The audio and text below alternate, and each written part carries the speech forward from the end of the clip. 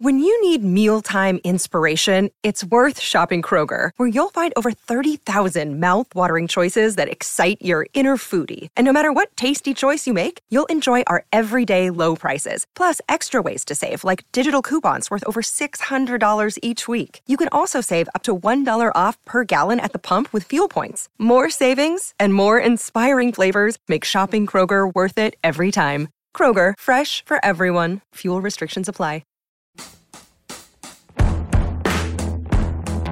Welcome to Rolling Stone Music Now. I'm Rolling Stone Executive Editor Nathan Brackett. Today we're going to talk about the new movie from Lonely Island, Popstar, Never Stop, Never Stopping, and the art of the music parody. We're also going to talk about the new Car Seat Headrest record and also answer some reader mail about Fish. But first, today's episode of Rolling Stone Music Now is brought to you by Stamps.com. Buy and print official U.S. postage using your own computer and printer.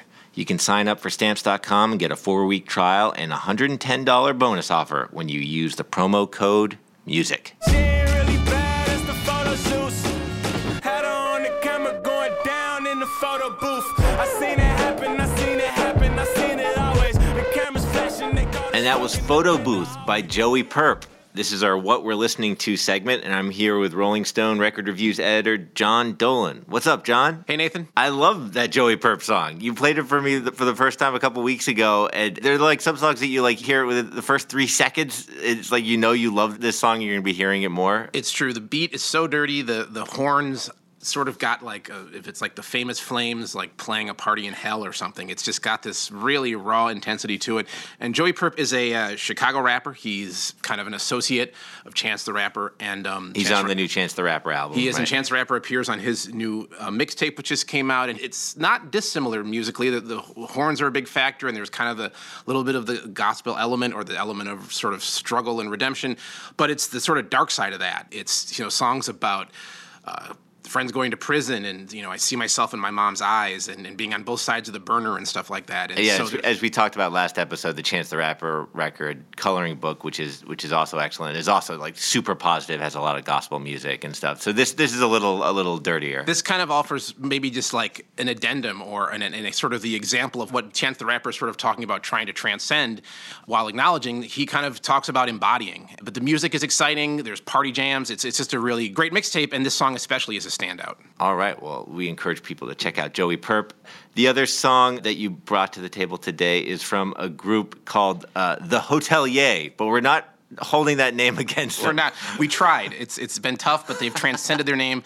Just as Chance the Rapper transcends struggle. This was a band, it was going around, people talking about it. The cover of the album is just a bunch of naked people standing in a meadow. And with the combination of that and the name, The Hotelier, I kind of thought maybe it'd be some sort of like creepy neo-folk gross thing. Or a Spencer Tunick shoes. Totally, exactly. Yeah. And it was funny because like people are talking about it on social media and stuff. When it's ever on Facebook, they have to scrub the album title immediately off. And if you look on Spotify, it's blurred out and stuff. But it's actually a really good indie rock album. These kind of remind me of the herky-jerky guitar music of The Dismemberment Plan, or the kind of like post-REM Athens, Georgia bands, maybe like Guadalcanal Diary, a little bit, sort of a mix of different things. And it's just wide open sort of guitar music, and much as the people on the cover are bare naked, the emotionalism in the songs is bare naked as well. It's a good record. A couple of the songs took a while to creep up on me, but they got there. They start slow. It's kind of one of those things where the songs start off, you're kind of like, this is going to turn out sort of average, and by the middle, you're like, this is awesome. It's kind of it's the opposite of how things often work out. But the album's called Goodness. It just came out about a week ago, and there's a song on the record called Opening My Grandmother's Mail. So it's that kind of record. Like, get ready for that. You're going to have to deal with a little bit of that, but I think it's worth your time. Are you laughingly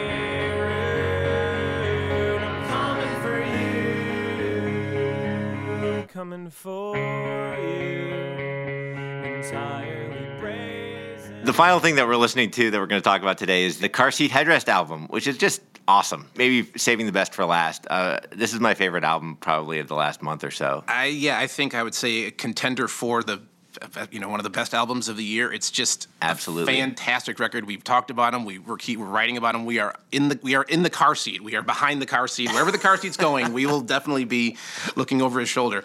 It's just, I don't know, if you've ever liked indie rock, if you've ever liked Pavement or Guided by Voices or The Replacements, if you've ever found any of these things, it's Rick. He is indie rock nation. Arise. It really is like the combination of the way his name is Will you're Toledo. Talking about Will Toledo. He's been around. He's made many. He's kind of the greatest talent to come out of the kind of Bandcamp diaspora of these people putting up tons and tons of music on Bandcamp or SoundCloud or whatever. And he's been doing that for a little while. The mythology behind him is that he was this suburban kid in Virginia who would, before going to his work at his job at like a Guess Jeans place or whatever, he would stop, pull into a mall parking lot, and write these songs sitting in his car and record them. And he'd be staring at a car seat headrest. And he has any preternatural gifts as a songwriter that come out. And on this one, he got a real band. He started to think about how could I write live songs. And so it's self-doubting, but it's anthemic. It's catchy, but it's distended. It's just got all these qualities.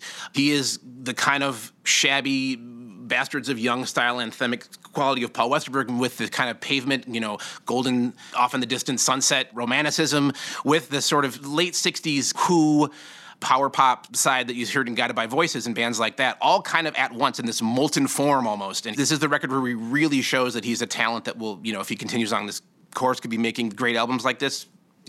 We could be talking about him in 20 years. It's just... And this definitely, for my money, this is definitely the record to get from him. I mean, I've enjoyed some of his stuff in the past, Teens of Style from last year, but this one's called, I forget if we mentioned, Teens of Denial. It's his first full band record, and talk about like a artist that like builds to real like crescendos. Like the chorus on Drunk Drivers is like one of my favorite things this year. Yeah, the song we were talking about, Drunk Drivers, Killer Whales, is this song where he starts off kind of moldering in his own sort of doubts about life and doubts about the world, but the guitars kind of push him to fight through and struggle through.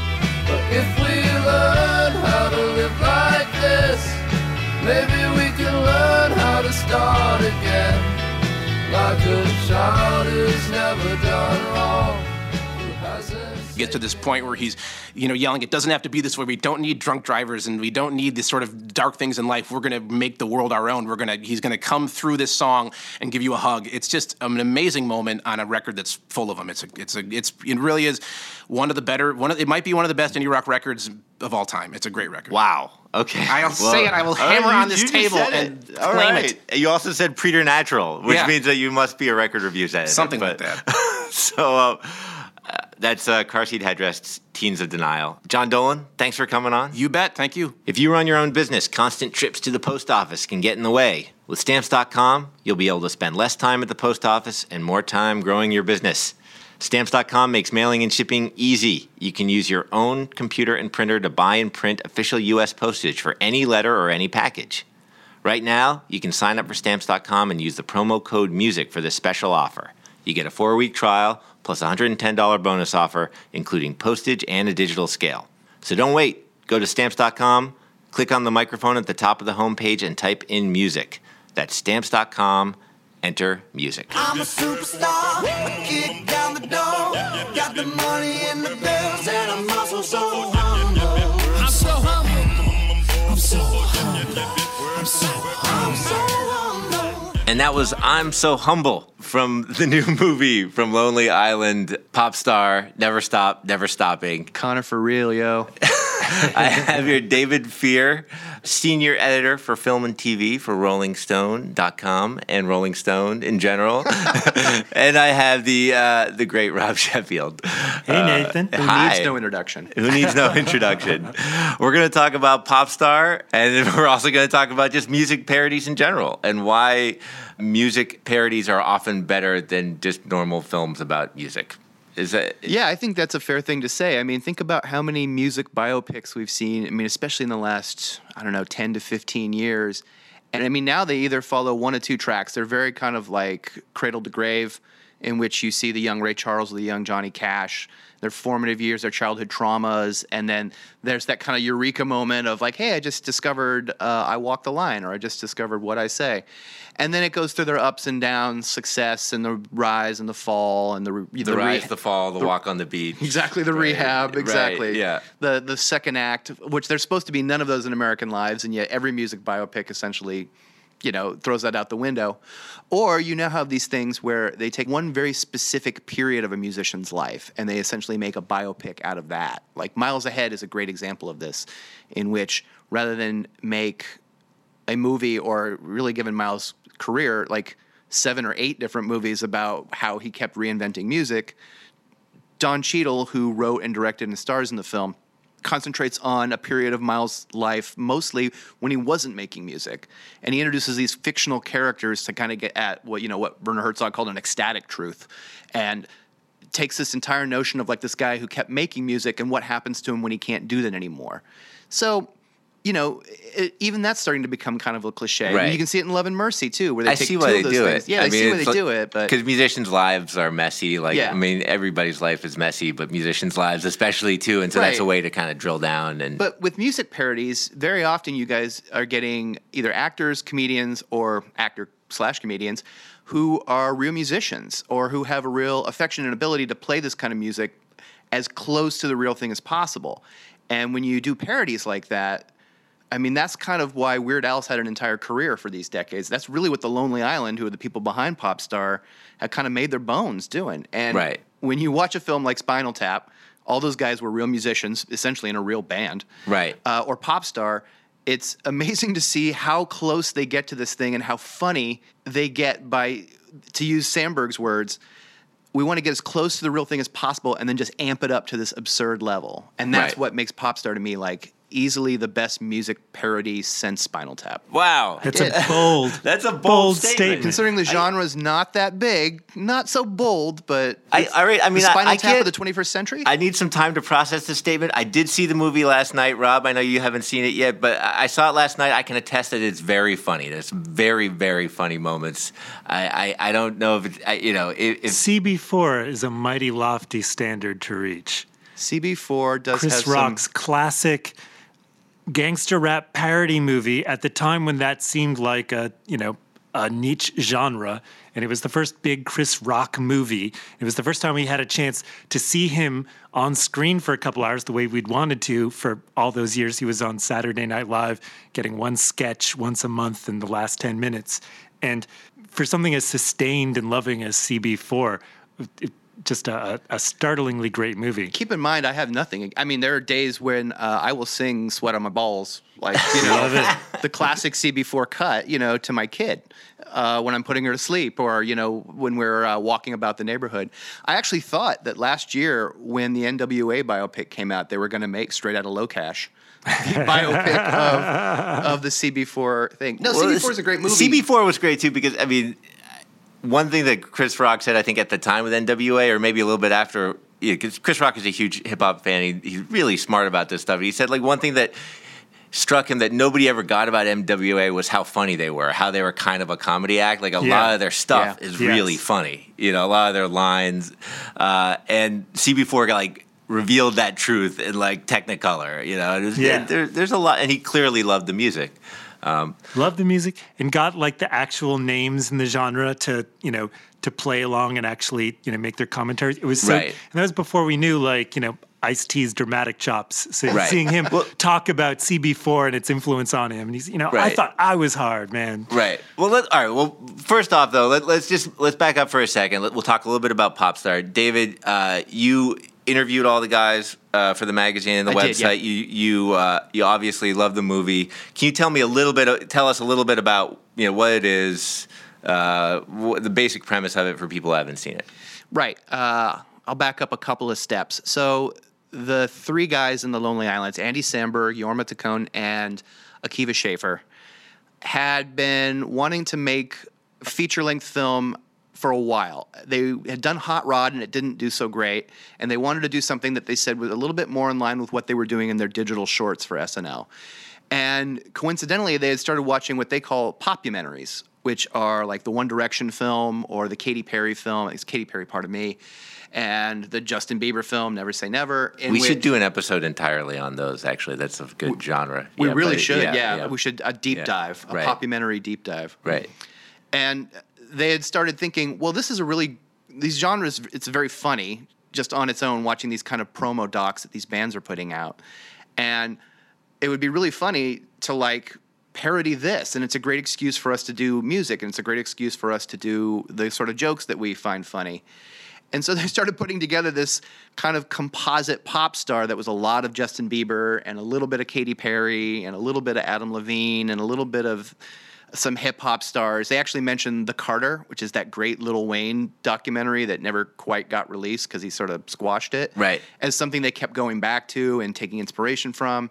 And they get Connor for Real, who was this kid who's like Justin Bieber, was this like drum prodigy when he was a baby, and then formed this kind of Beastie Boys meets the Backstreet Boys band called the Style Boys. I mean, you guys all remember the donkey roll, right? It was of course. Who wasn't doing the donkey roll in 1986? Great dance. And then becomes this solo artist and starts selling out stadiums and hits this like Bieber level of pop, being a pop juggernaut. And the entire film is essentially like a mockumentary about this guy and how he becomes this huge pop star and has all the kind of excesses that you associate with a pop star now, and then kind of hits a flop and goes through a bad patch, and then he has to get back to with his friends and his ex-bandmates to kind of find his voice again. And it's incredibly funny. It's a great excuse for these guys to send this kind of stuff up and just put in a lot of great jokes and a lot of great songs. I think somebody said that it kind of feels like a little bit like an 86-minute long digital short, and I kind of agree with that, but I don't see that. That's not a bad thing. I mean, there's some incredibly funny stuff. Like the Macklemore parody song, God. the Same Love parody, I'm not gay, very. but if I was, I would want equal rights. And then he just keeps reminding people that he's not gay every other verse by occasionally shouting out titties and Leonard Skinner and push-ups. I've seriously been listening to that song and that soundtrack since I saw the movie. I think it's so funny. I mean, it's funny that you said that they said at least that they were watching Popumentaries and those were like the inspiration for that, because I mean, as we kind of touched on before, it's like just about almost every good movie about music, like Spinal Tap or CB4, has had this mockumentary format. Like, why do you think that is? I think partially because a lot of these mockumentaries, I'll put it to you this way. You don't need to love Ray Charles to make a biopic about Ray Charles.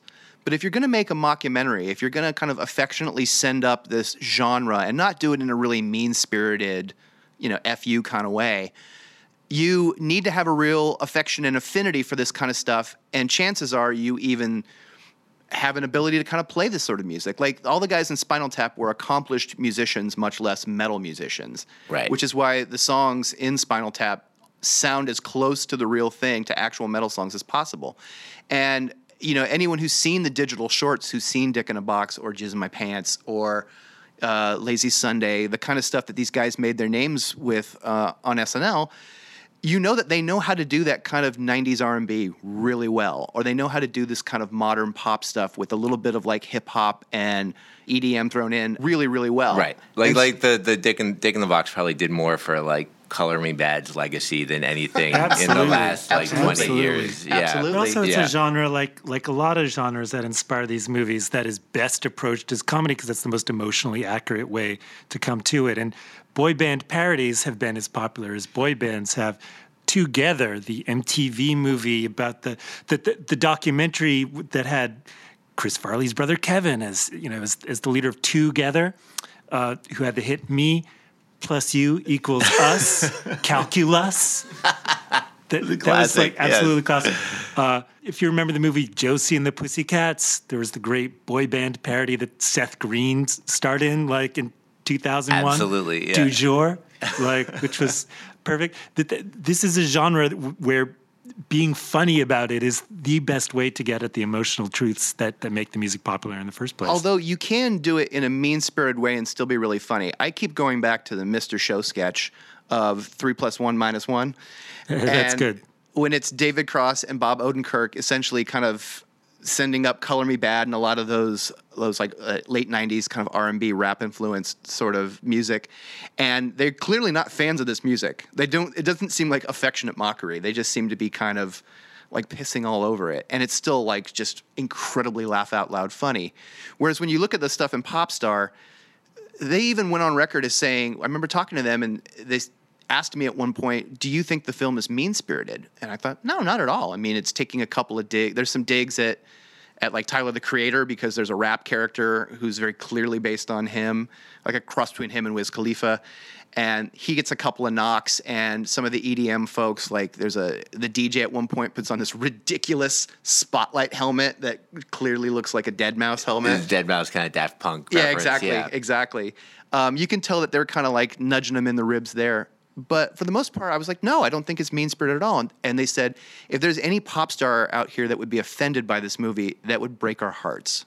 Like, that was clearly not what we set out to do. Not just because they're friends with a lot of those guys. I mean, Justin Timberlake shows up, and, those guys and Justin Timberlake are pretty tight at this point.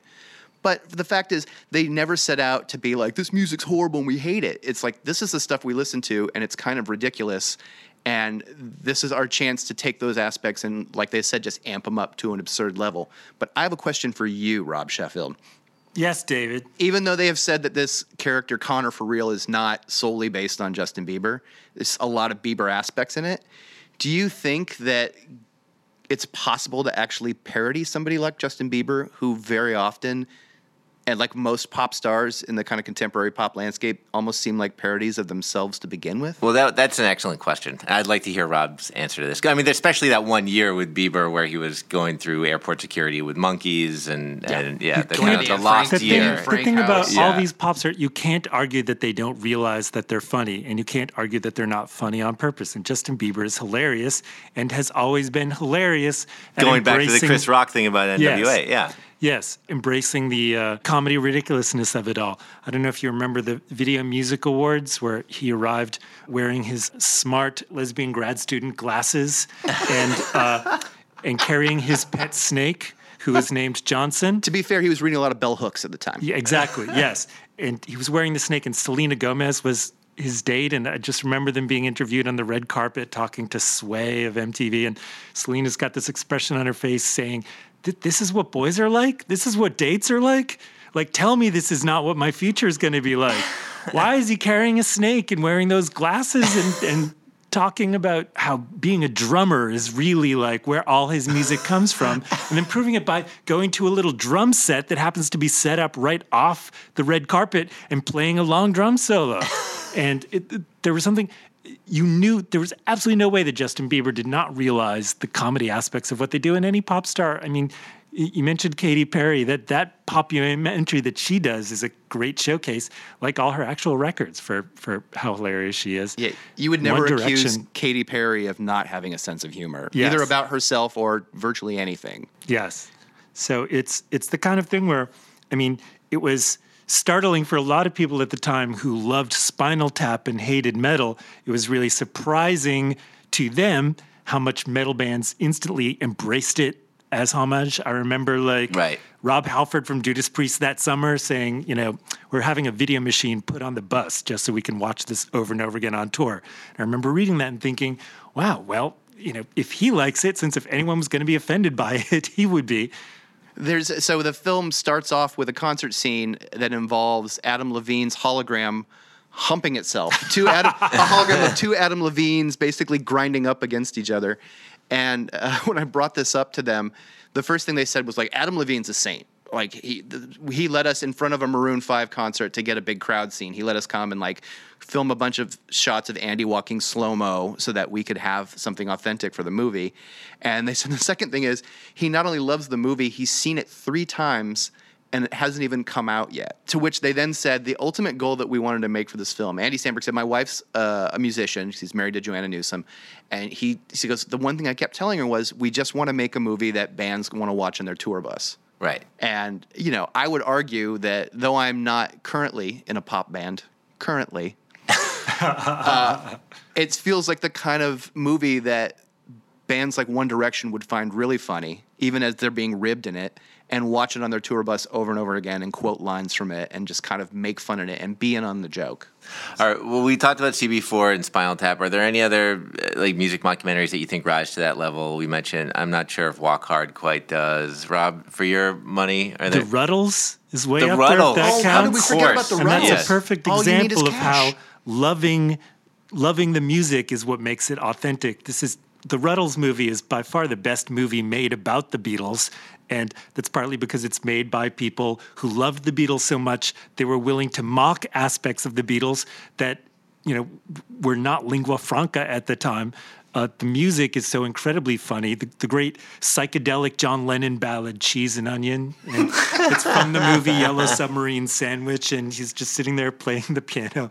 The cartoon John, and he's like, I've always thought in the back of my mind, cheese and onion. And it's it's such a perfect, loving parody. That's what makes it funny. That it's the kind of thing where if there was an aspect of taking a shot at it, then it wouldn't work as comedy because that the whole point is how loving it is.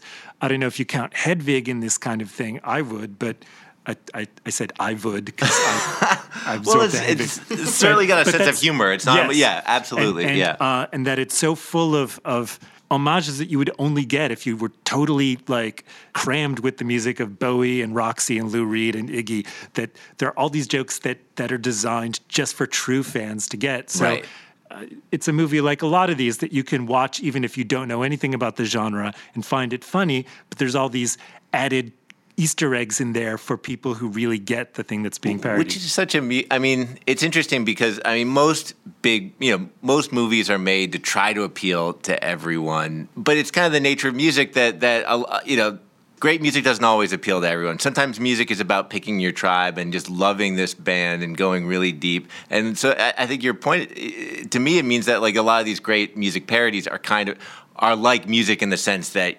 they are for real fans in that sense. I mean, they can be appreciated, but maybe they're not necessarily for a huge audience. I don't know. I mean, when I think about the Ruddles is a great example of this. Like you said, a lot of that stuff wasn't necessarily lingua franca, but I imagine a lot of people who would have seen the Ruddles over the Ruddle TV weekend, they ran it, would have seen the All You Need Is Love TV appearance. They would have seen, or at least seen bits of the Magic Mystery Tour TV special. They would have seen the Ed Sullivan stuff. They would have seen a lot of the performance things. They would have known about the, We're Bigger Than Jesus interview. And so in a lot of ways, for the Ruddles to kind of make fun of that, it's not like they were making fun of the MC5 or the Velvet Underground. Right. Like they were making fun of a band, gently making fun of a band that was one of the biggest rock bands in the world still to this day. A legend to last a lunchtime. Right.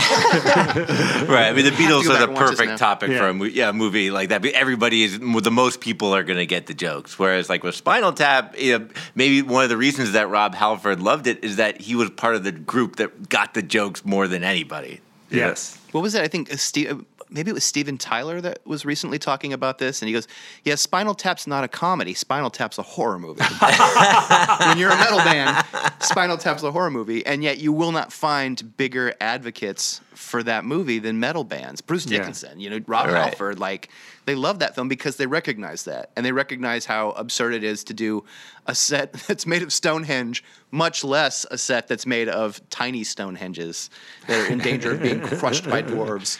Right. I love that music parodies that Andy Dick would do on his little MTV variety show. I don't know if you remember those, but but because it was the early 2000s and he was mocking the artists of that time and getting them so precisely right in their details. So there was Kid Christ, who was the Christian rap metaler who was full of all these Kid Rock parodies that, and Marilyn Poppins, who was the nanny from hell, Daphne Aguilera, but that he was taking these genres at a time when these are very despised by the adult world, teen genres, and approaching them very lovingly from the inside, which sounds like a joke that Daphne Aguilera would make. But that something about, Kid Christ, you have to really know Kid Rock's work well and his persona well to get why it's comical that he's, always saying, Matthew 3:26, bitch, his big hit is, she's no stranger to my manger. No receipt, I can't exchange her. Say a prayer, my soul's in danger. And that, that he's doing all these super, super Christian Kid Rock songs. That there's something always about to combine music and comedy. It really, really helps to just be a passionate fan of the music involved. People listening to this podcast can't see this, but Nathan and I are actually holding up our lighters. After that last song, that was a beautiful rendition, sir. What should the next music parody be on? I did some of the stuff in Popstar made me think that there should be a great EDM parody movie. Oh, it's ripe. I think it's ripe for parody, that genre at the moment, and maybe certain aspects of modern hip hop. I mean, there are some great digs at various pop stars in Popstar. It's not just, Bieber and Katy Perry. There's a great scene. One of the funniest scenes in the film is this sort of take on Kanye's very public, very extravagant proposal to Kim Kardashian, and that Connor for real is going to propose to his girlfriend in this huge field with seals singing and doves being released and wild wolves on the thing, the barrier, and then the wolves get loose. And a bank of photographers. Exactly, and obviously a lot yeah. of paparazzi to capture the intimate end quote moment. And then, naturally the wolves get loose and Seal is mauled by wolves. I don't think that's a spoiler. It's in the trailer. And the funny thing was they wrote that scene. The concept apparently was Akiva Schaffer's, and they wrote that scene with Seal in it, and they were like, Seal's the only person who can do this. Wow. And Seal not only said okay and did it, which they said surprised him. They're like, he was perfectly happy to, say those jokes and make fun of his scars and like do this. They go, but he was being actually attacked by a wild dog with, one of those armbands on to protect him. And they did that scene, they estimate somewhere between 5 to 10 takes. So there was 5 to 10 takes of Seal gamely running up to a limo and joking about his appearance and then getting like bitten by a trained dog in the arm. Wow. That's dedication to comedy. Amen. Amen. I think we've covered a lot of ground on here. David Fear, Rob Sheffield, Nathan Brackett. thanks for coming on. Thank you. Always a pleasure.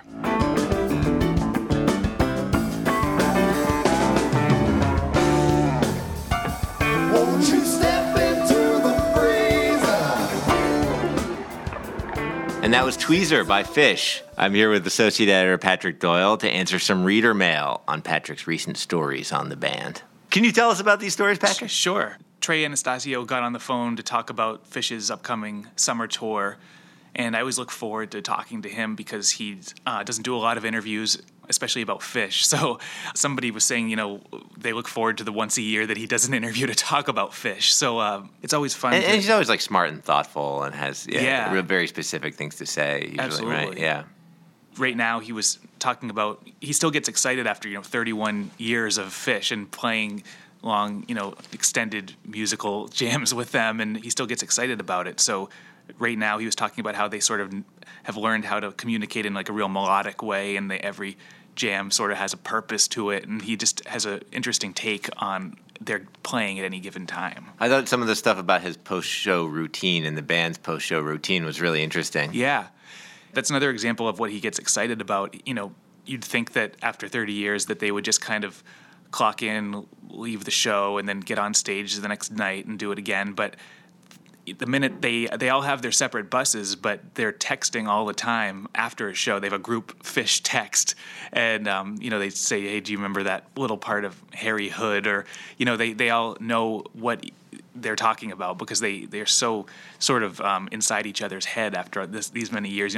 Trey will say that I can tell when I could tell when Mike Gordon was going through his divorce what was going on in his life because the way he was playing, he wasn't quite there with the rest of us, and it sort of described it like a boat that they're all on trying to row together. They know each other so well at this point, right? So he was talking about what he does after the show. So they get on the bus, and then they're all talking about the show, and then the next day, Trey will wake up and make his coffee and turn on his iPhone and open the Fish apps. There's a couple apps. One of them is Live Fish, which is the official app, and then the other one is called Fish OD, which is Fish on Demand, which is a fan-made app that the fans didn't even know that Trey knew about, but it turns out he uses it every day. And he's constantly trying to figure out the perfect guitar tone. So he's listening to both the Fish OD app, which is fan microphones, and then the Live Fish app, which is the actual soundboard. He's hearing what it sounds like on both of them, and he uses that to figure out his sound. Wow, that's amazing. To be, that like kind of still like geeked out about your show and your craft and looking at being a real student of it. Yeah. After this many years. Yeah, absolutely. Here, let's read some of the letters. One was from maybe a doubter. D. Benson U2 is the username. I wonder how popular Fish in the Dead would be if not for the invention of LSD. I mean, that's the kind of like the classic criticism, right? Yeah, and there's plenty of people who don't do that, who go to the shows, Right, right. Okay, this is from a user named Cliff.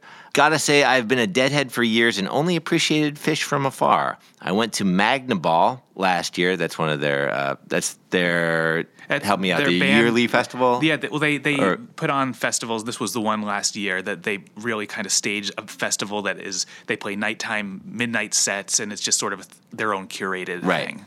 Right, and they usually have it in... all over the place. Right. A lot of times in the northeast. Right.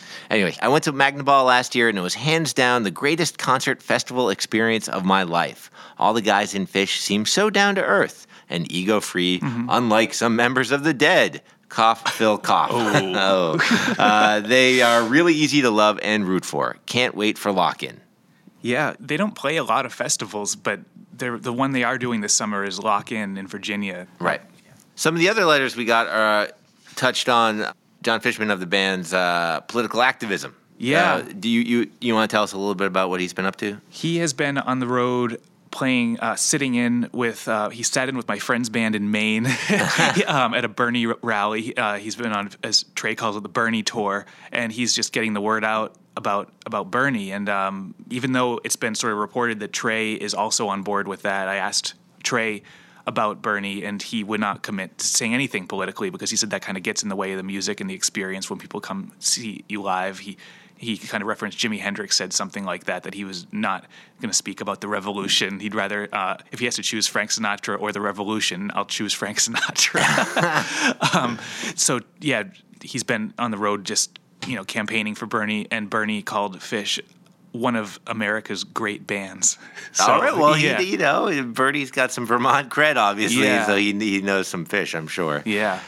Okay, here's a comment from somebody named KiteFlyer89. I feel it's very hard to say I like Fish and I like Bernie Sanders without falling into a very specific stereotype. But I like Fish and Bernie Sanders. Yeah. Okay, I am actually posting hi right now, but that's a coincidence. Maybe it's not a coincidence. And Bill O'Reilly does those, heavily edited montages of Bernie people. I feel like they're looking out for these type of people. Right. The watch out, KiteFlyer89. Yeah. This is from a reader named Tom Vader. All musicians should stay far, far away from politicians. You work way too hard earning that public capital to squander it on a foolish partisan talking point. There's literally nothing to be gained by endorsing any of them. What you will do is allow them to post about it on social media as if your musicianship qualifies you to pick a leader for everyone else and alienates anyone who might have liked you and your art but dislikes your politician. If that's what you want, then you're doing it right. We had a whole episode about whether musicians should be involved in politics, and we could debate that. I will say this, though, hey, Chris Christie is still a Bruce Springsteen fan, right? Even though they have very different politics. So, hey, it's not. I don't think it's always the case. Yeah, and Bon Jovi was just out with Hillary yesterday. Right. This is from one of our frequent commenters, Get to Work People. He is. I like the way Trey doesn't want to get political. Good. Go out and play good music and entertain. He's echoing Tom Vader's thoughts. Mm-hmm. These thoughts are also echoed by somebody named Strictly Hines 57. Thanks, Trey, for not mixing politics and Fish. Reaching the conscious thought objective is easier when we are not thinking of our concert neighbor's political position. Mm-hmm. I have always felt Fish provided a great platform for escaping these realities. In the end, helping us to see these past worldly differences and connect on a metaphysical level. Shameless song request. Tweezer going into Lifeboy in Portland, Maine, please. Smiley face. I'm going to be at that show, so we'll see. I hope we'll he does see. That was a thoughtful comment. That definitely had some metaphysical points from a real Fish fan. Yeah. So we'll see if they do Tweezer and Lifeboy. Yeah.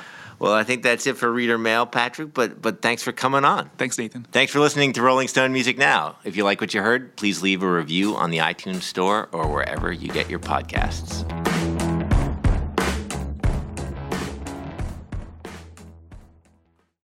Welcome to Talkville, the ultimate Smallville rewatch podcast. Guest star Sarah Carter as Alicia Baker, although I didn't really work with her a lot.